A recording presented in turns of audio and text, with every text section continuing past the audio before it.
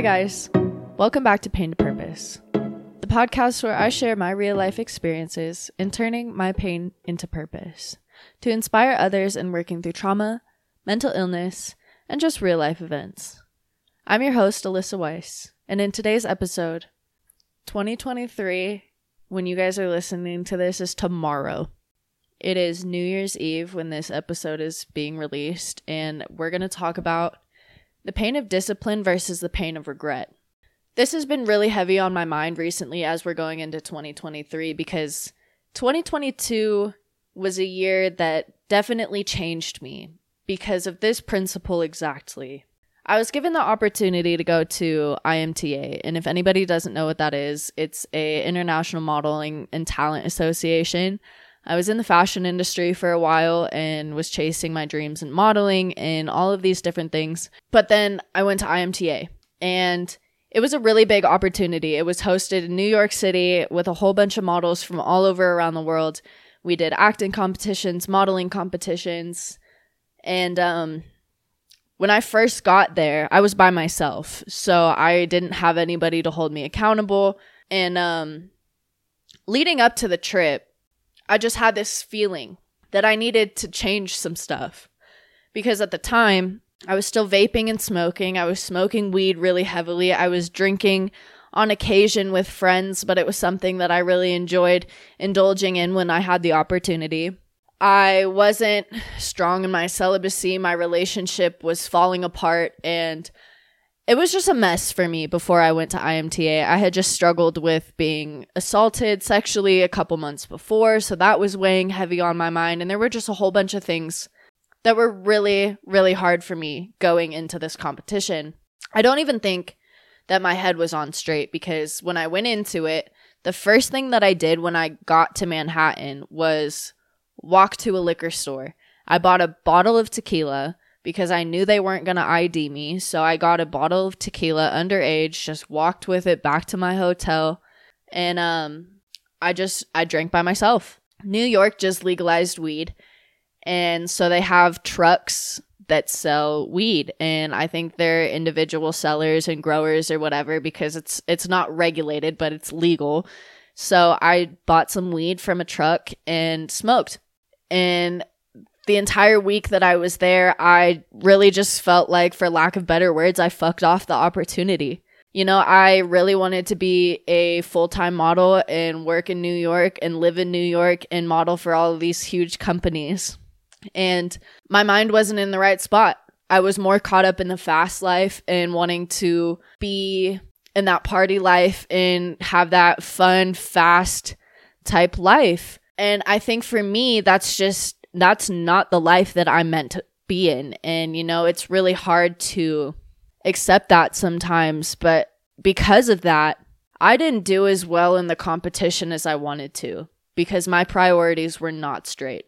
Going into the competition, I had this feeling I needed to quit smoking. I needed to quit drinking. I needed to disassociate myself from certain people because the opportunity I knew was presenting itself, and that if I wanted to be where I wanted to be, that I would have to let go of certain things. I would have to change certain things. But I wasn't ready to accept that at heart. I was ignoring my intuition and thinking, oh, I can do it. I can get away with it. And that was my ego getting in the way. The universe humbled me very quickly because I lost that opportunity. I wasn't paying attention. You know, I had really big agencies looking at me. I was doing really well in the competition in terms of my skill set. I was a very talented model, and I think if modeling's still in my future, I am still talented, and I'm not going to discredit that because if I discredit myself, then nobody else will take me seriously, right? But point being is I didn't take myself seriously, so nobody else took me seriously. I lost a big opportunity to work with IMG, who signed Bella and Gigi Hadid. That was really heartbreaking. I came 5th in the competition, which is still a big deal out of the thousands of people that were there. So I can't just say it was a terrible experience because it wasn't. Like, I still did okay, but it's not what I wanted to do. And I knew that I could perform better and that I could do better. And, you know, having that lack of discipline and that lack of self-respect, coming home from that competition for weeks, for months after, I was beating myself up. I was like, you're a failure. You didn't try hard enough. You knew that you shouldn't have been doing that, but you did it anyway.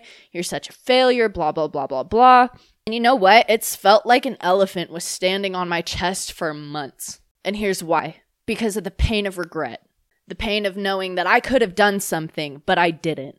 The pain of knowing that I could have showed up for myself, but I fell short and didn't meet my own expectations. Going into 2023, I'm leaving that feeling of regret behind. Going into 2023, we're focusing on our discipline. New Year's is tomorrow.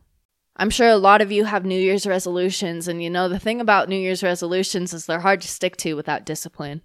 So what's more important to you?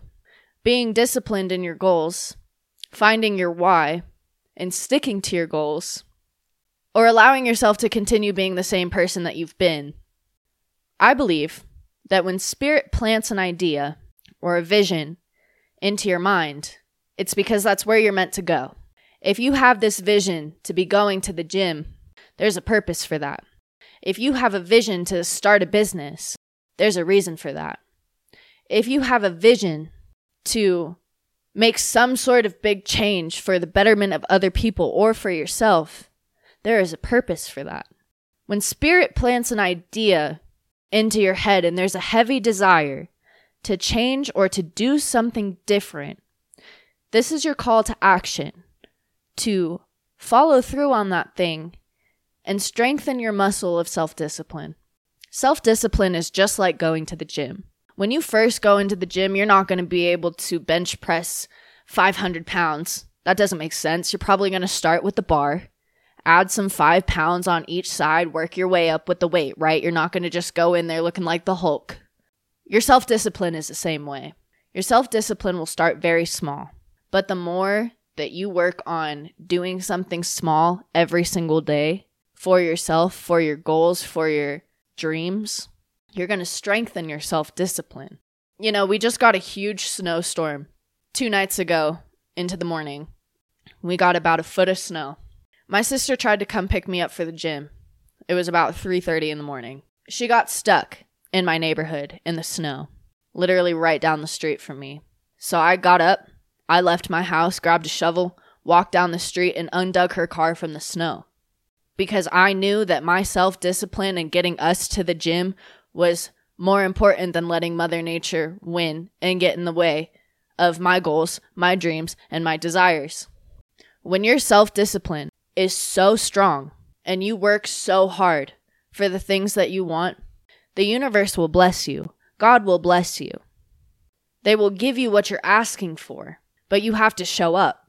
If you want to look fit, if you want to be healthy, if you want to lose weight, if you want to gain weight, you have to actively work towards that.